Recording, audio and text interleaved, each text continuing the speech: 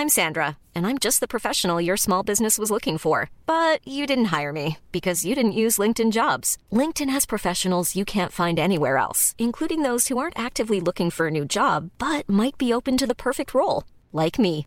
In a given month, over 70% of LinkedIn users don't visit other leading job sites. So if you're not looking on LinkedIn, you'll miss out on great candidates like Sandra. Start hiring professionals like a professional. Post your free job on linkedin.com/people today.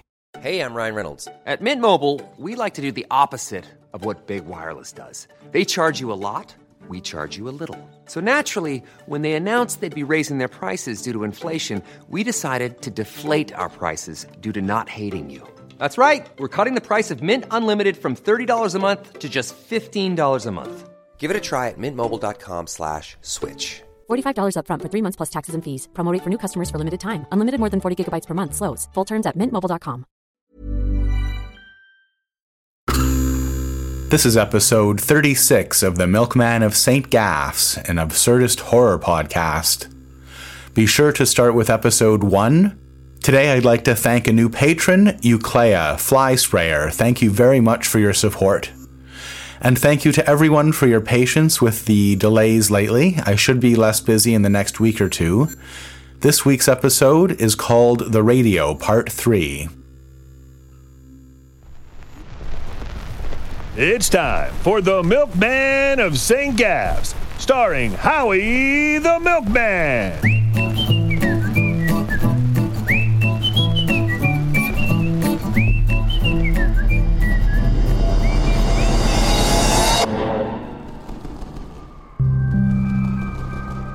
I fell through the feathers. I tried not to breathe the musky air. I fell out into a bright brown sky and watched the fragments of memory falling all around me, until I landed in an ocean of them, like broken shards of glass. And I knew I had to somehow put them all back together again before the sky came crashing down on me. But before I could even put two together, I fell down through the sea and out onto a damp, filthy mattress in an alleyway. I would have hurt myself if it hadn't been there. I got up and looked all around. I didn't know exactly where I was, but it looked like the East End. No one was around. A red cat walked by and stared at me like it knew the truth. If I found a main road, I could probably make it back home. It wasn't long, though, before I heard the old, familiar sound of a milk truck. It stopped at the end of the alley. When I got to it, Joseph was inside. "At least now I can give you a ride home. I always had to walk back alone and then take the truck back. This happens every night? Sometimes I don't try to go in his house, but Dwyer gets mad." "So you put the mattress?" "I hurt myself the first couple of times. No one touches it. Maybe they know the mattress is haunted. And you have the same spell? A horrible puzzle that I can't put together." We drove back. We didn't say a lot. But it was nice to know that there was someone out there who'd thought ahead and put a mattress down. Take a right on Rosemore I could have broken something. I just looked out my window the whole ride back. It was nice.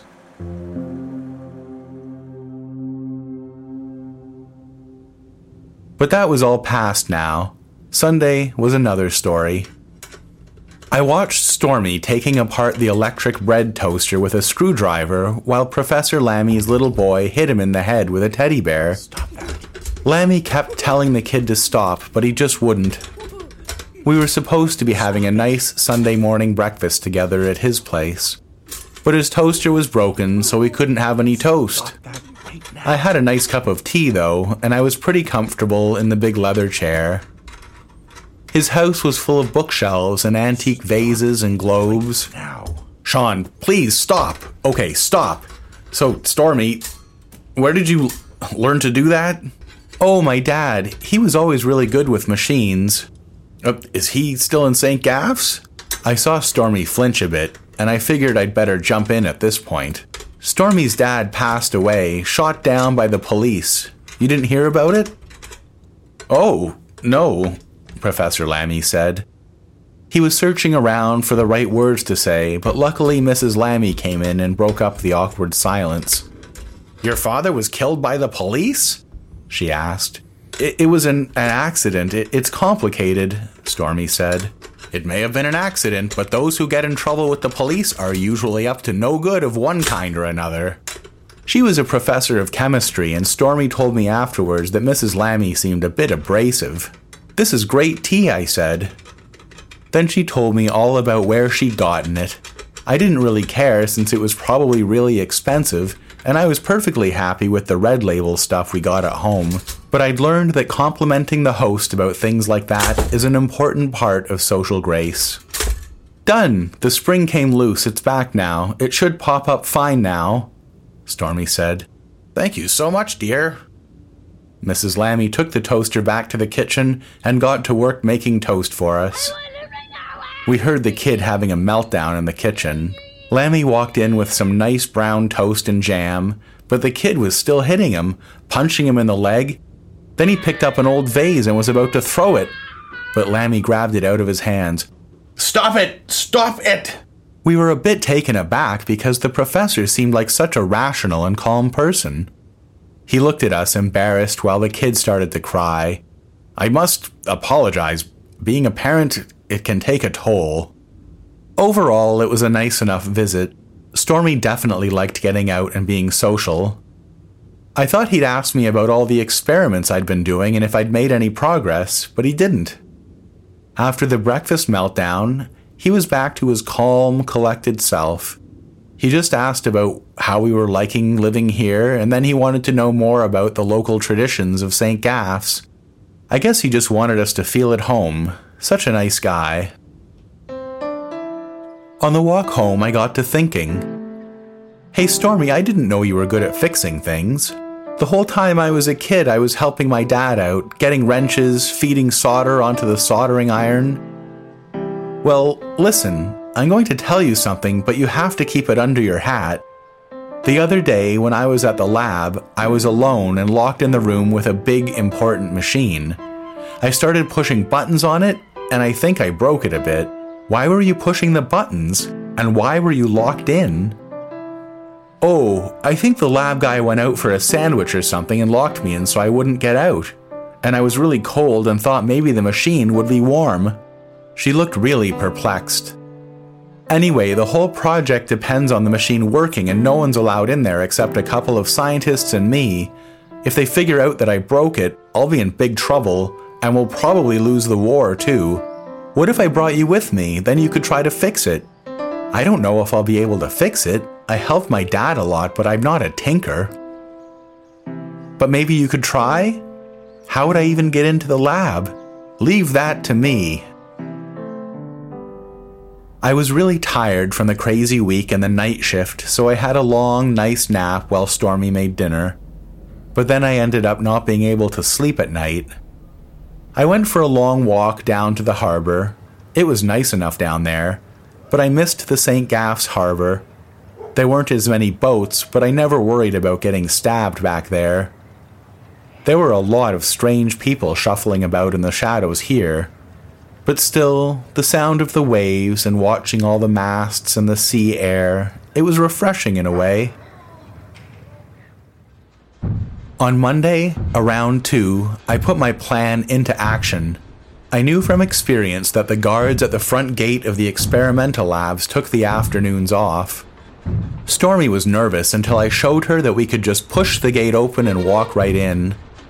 We snuck around behind the quartermaster's hut, and then the 3 mounds of earth, along the fence and behind the electrocutioner's stall. No one saw us. "In here!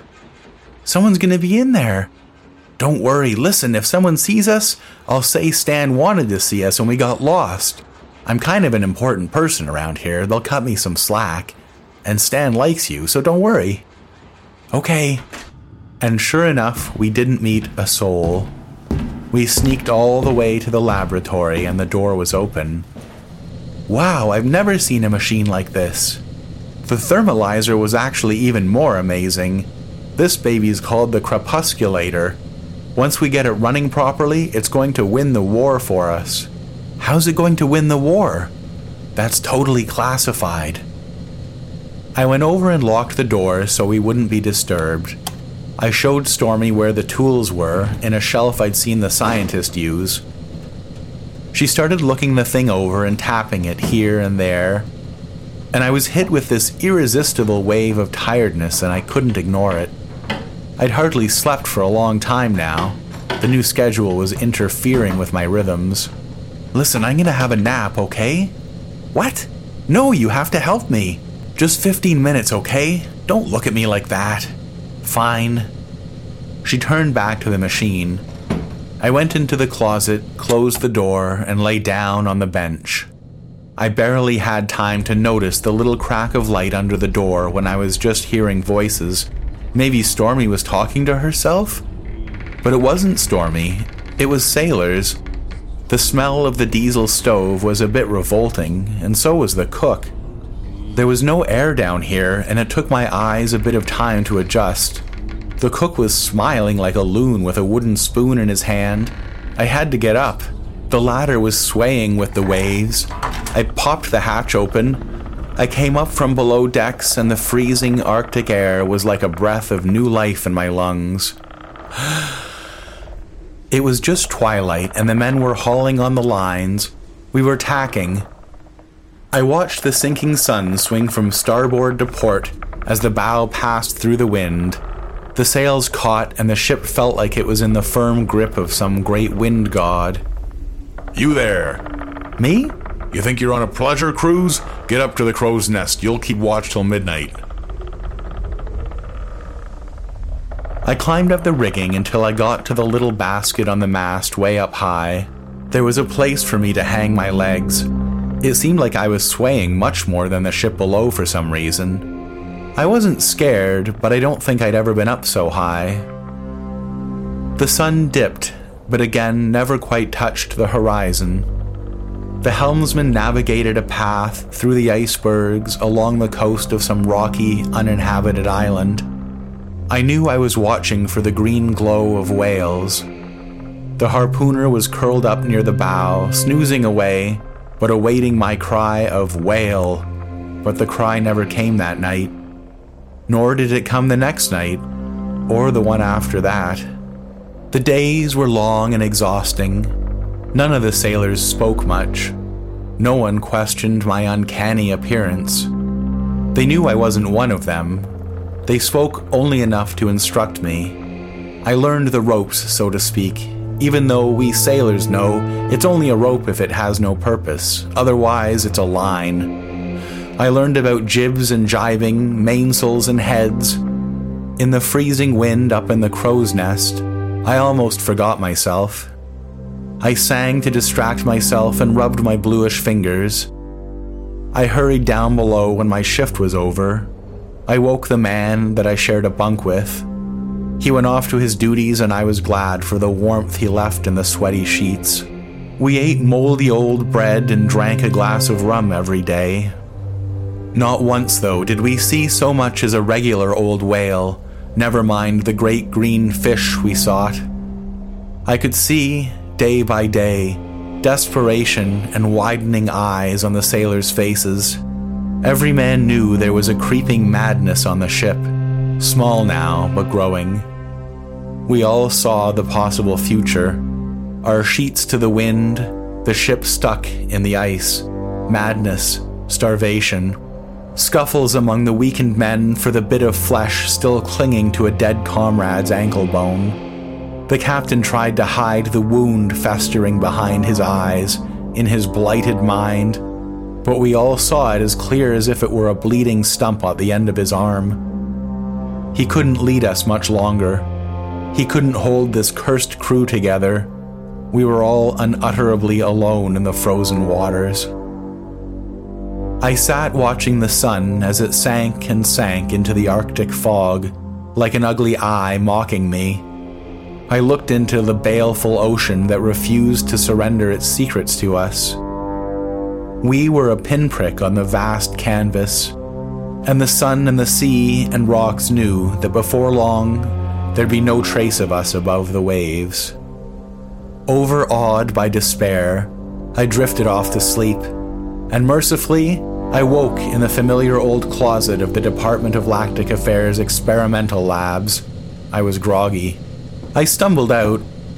There was the screwdriver, a panel removed from the crepusculator. The door I'd firmly locked was open. Stormy was gone. I ran into the hallway, empty. I ran downstairs and out the door. It was dark. A milkman made his way across the path. I ran to him. "What time is it?" "About 9 or so." I was going to be late for my shift. I ran and ran, out through the gate and all the way to the subway. I would just barely make it. Stormy must have gone home. I was just on time. I saw Joseph standing there. I ran alongside the station. No Billy on the wall here, just a picture of a bottle and the old slogan, "Creamy white cleanliness is our habit." I thought about telling Joseph what had happened. I'd never had a spell last days, or was it weeks? I decided I would tell him some other day. We dropped off the bottles in the annex, and it was as unsettling as the first time. It never got easier. I really thought I'd only be doing this for a few days, but it looked like this was my lot for at least a while. I had gone to see Stan. "But if I do night shifts, I'll miss the Friday night experiments. It won't work." "It's not for me to interfere with how Dwyer runs his station. And the solution is simple. We'll do the experiments Saturday nights instead." I was dumbfounded. Stormy wasn't going to like that at all.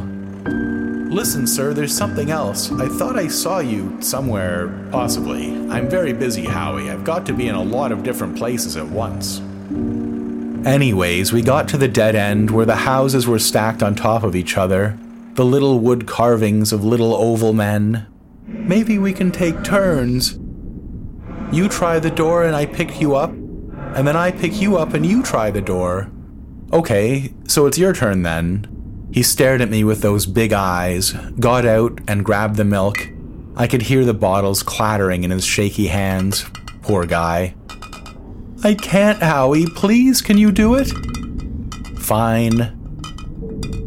I walked up. The sooty air was still thin. I took out the bit of wire and, moving slowly like I was underwater, I tried to unlock the door. The muttering was everywhere, and again I blacked out into the feathers of a blackbird.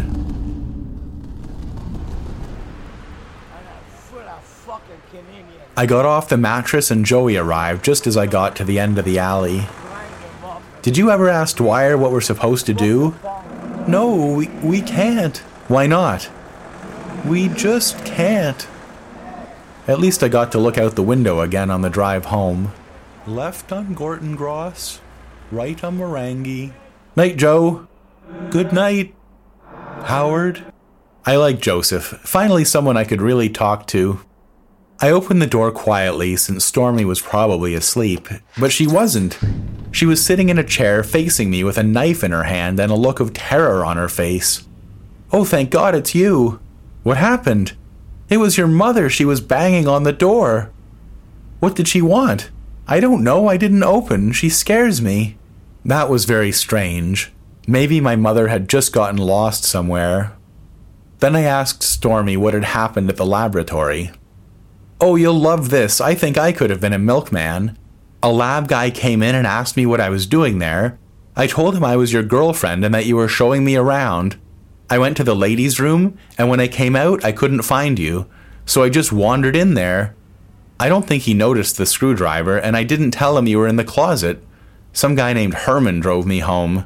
I gave her a big hug. "You're amazing, Stormy. We're quite a team." So, no harm, no foul. The rest of the week went on as usual. I did convince Joseph to give the house a try, and he vanished into the mist. And of course, I forgot to ask him for directions at first, so I didn't know where to go. I just drove back to the station, no point searching all over the East End. He was pretty miffed next time I saw him, but he could have remembered that he never told me where to go. But I did tell you 3 times on the way back. You weren't listening? Stormy was annoyed too with the night shifts, but we made the best of it.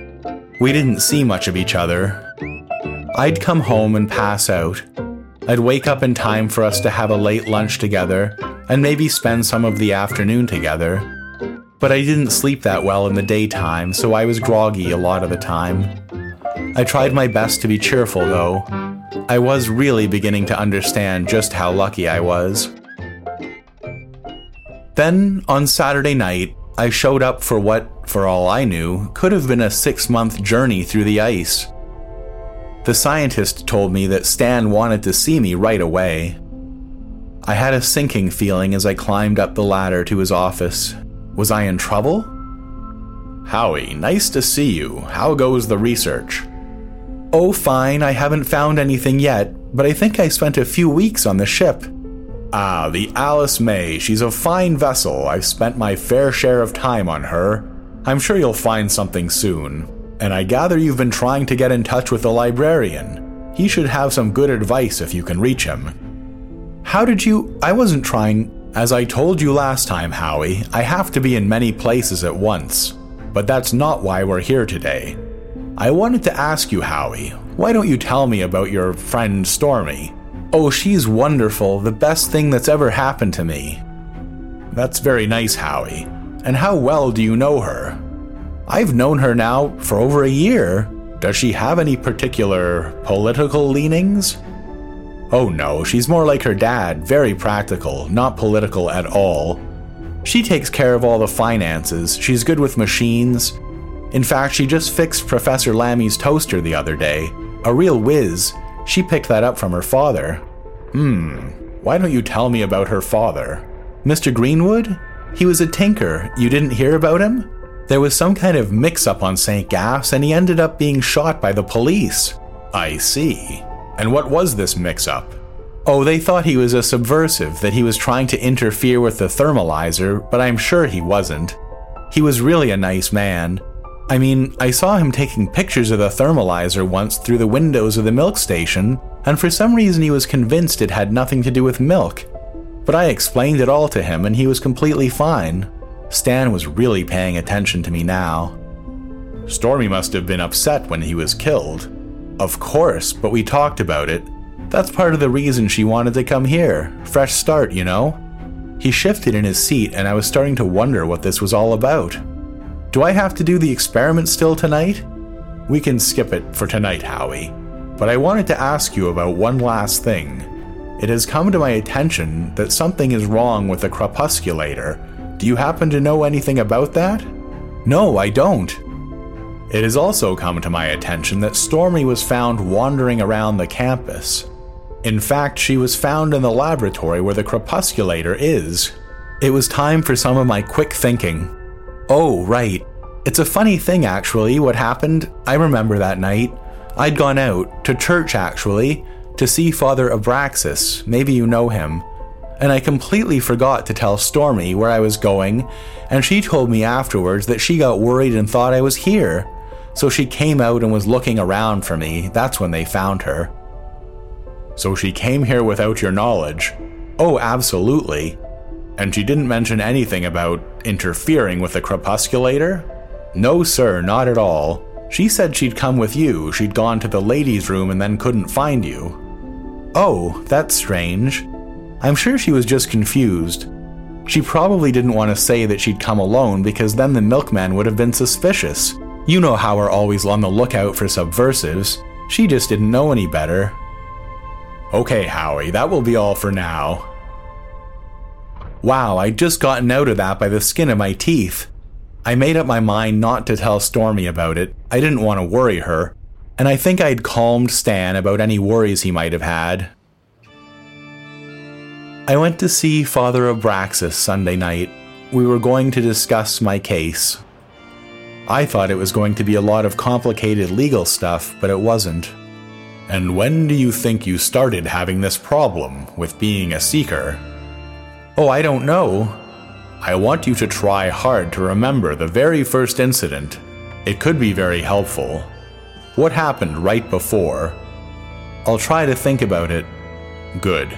Perhaps we can argue that the demonic possession was the real cause of these unfortunate events. There have been cases of a demon bilocating. Perhaps he took control of your father as well. Maybe, Father, I'm not sure.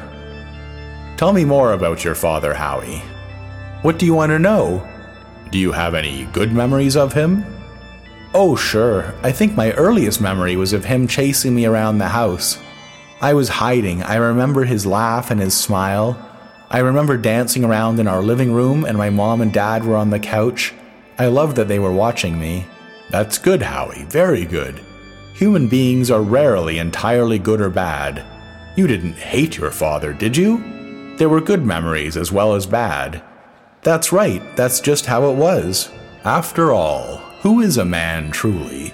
The man he is at his best or at his worst? Who was the real Saint Fleming?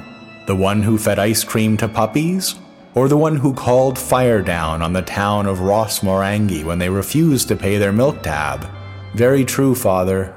What we want to do is focus the judge's attention on that one memory, that one glimpse into your relationship. There are times, my son, when one memory tells a truth that a whole lifetime conceals.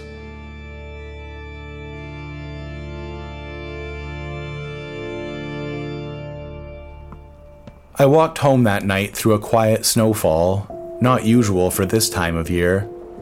It was cold, but the cold brought me back to myself, made me feel alive the way the beginning of fall always does, with the closeness of a death that always seemed so far off. And I kept going through that memory over and over again.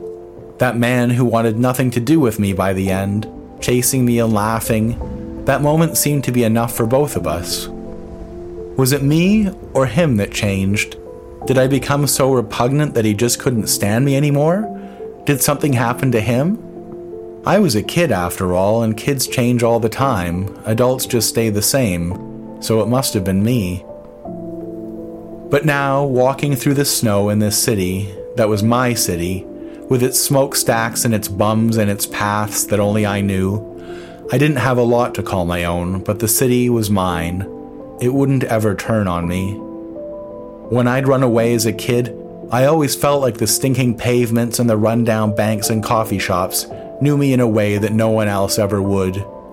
I'd be okay on the sidewalk, but then I had nowhere to stay, really.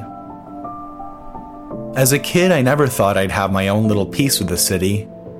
To tell you the truth, I always just figured I'd end up sleeping on the streets here and being one of those bums. Their smell repulsed me, but then I lingered. Maybe that would be me one day, and maybe that would have been okay. But now I had my own place. I had my girl. I was safe. The cold didn't bother me because I knew that I could go into a place that was warm, with a woman who loved me and who I would do everything to protect. I opened my own door and walked inside, and there was Stormy with a big smile, bigger than normal. I completely forgot it was your birthday. I've been putting a bit of money away. Come on. And she led me into the kitchen, and there, on the kitchen table, as tears filled my eyes, was a brand new battery-powered radio.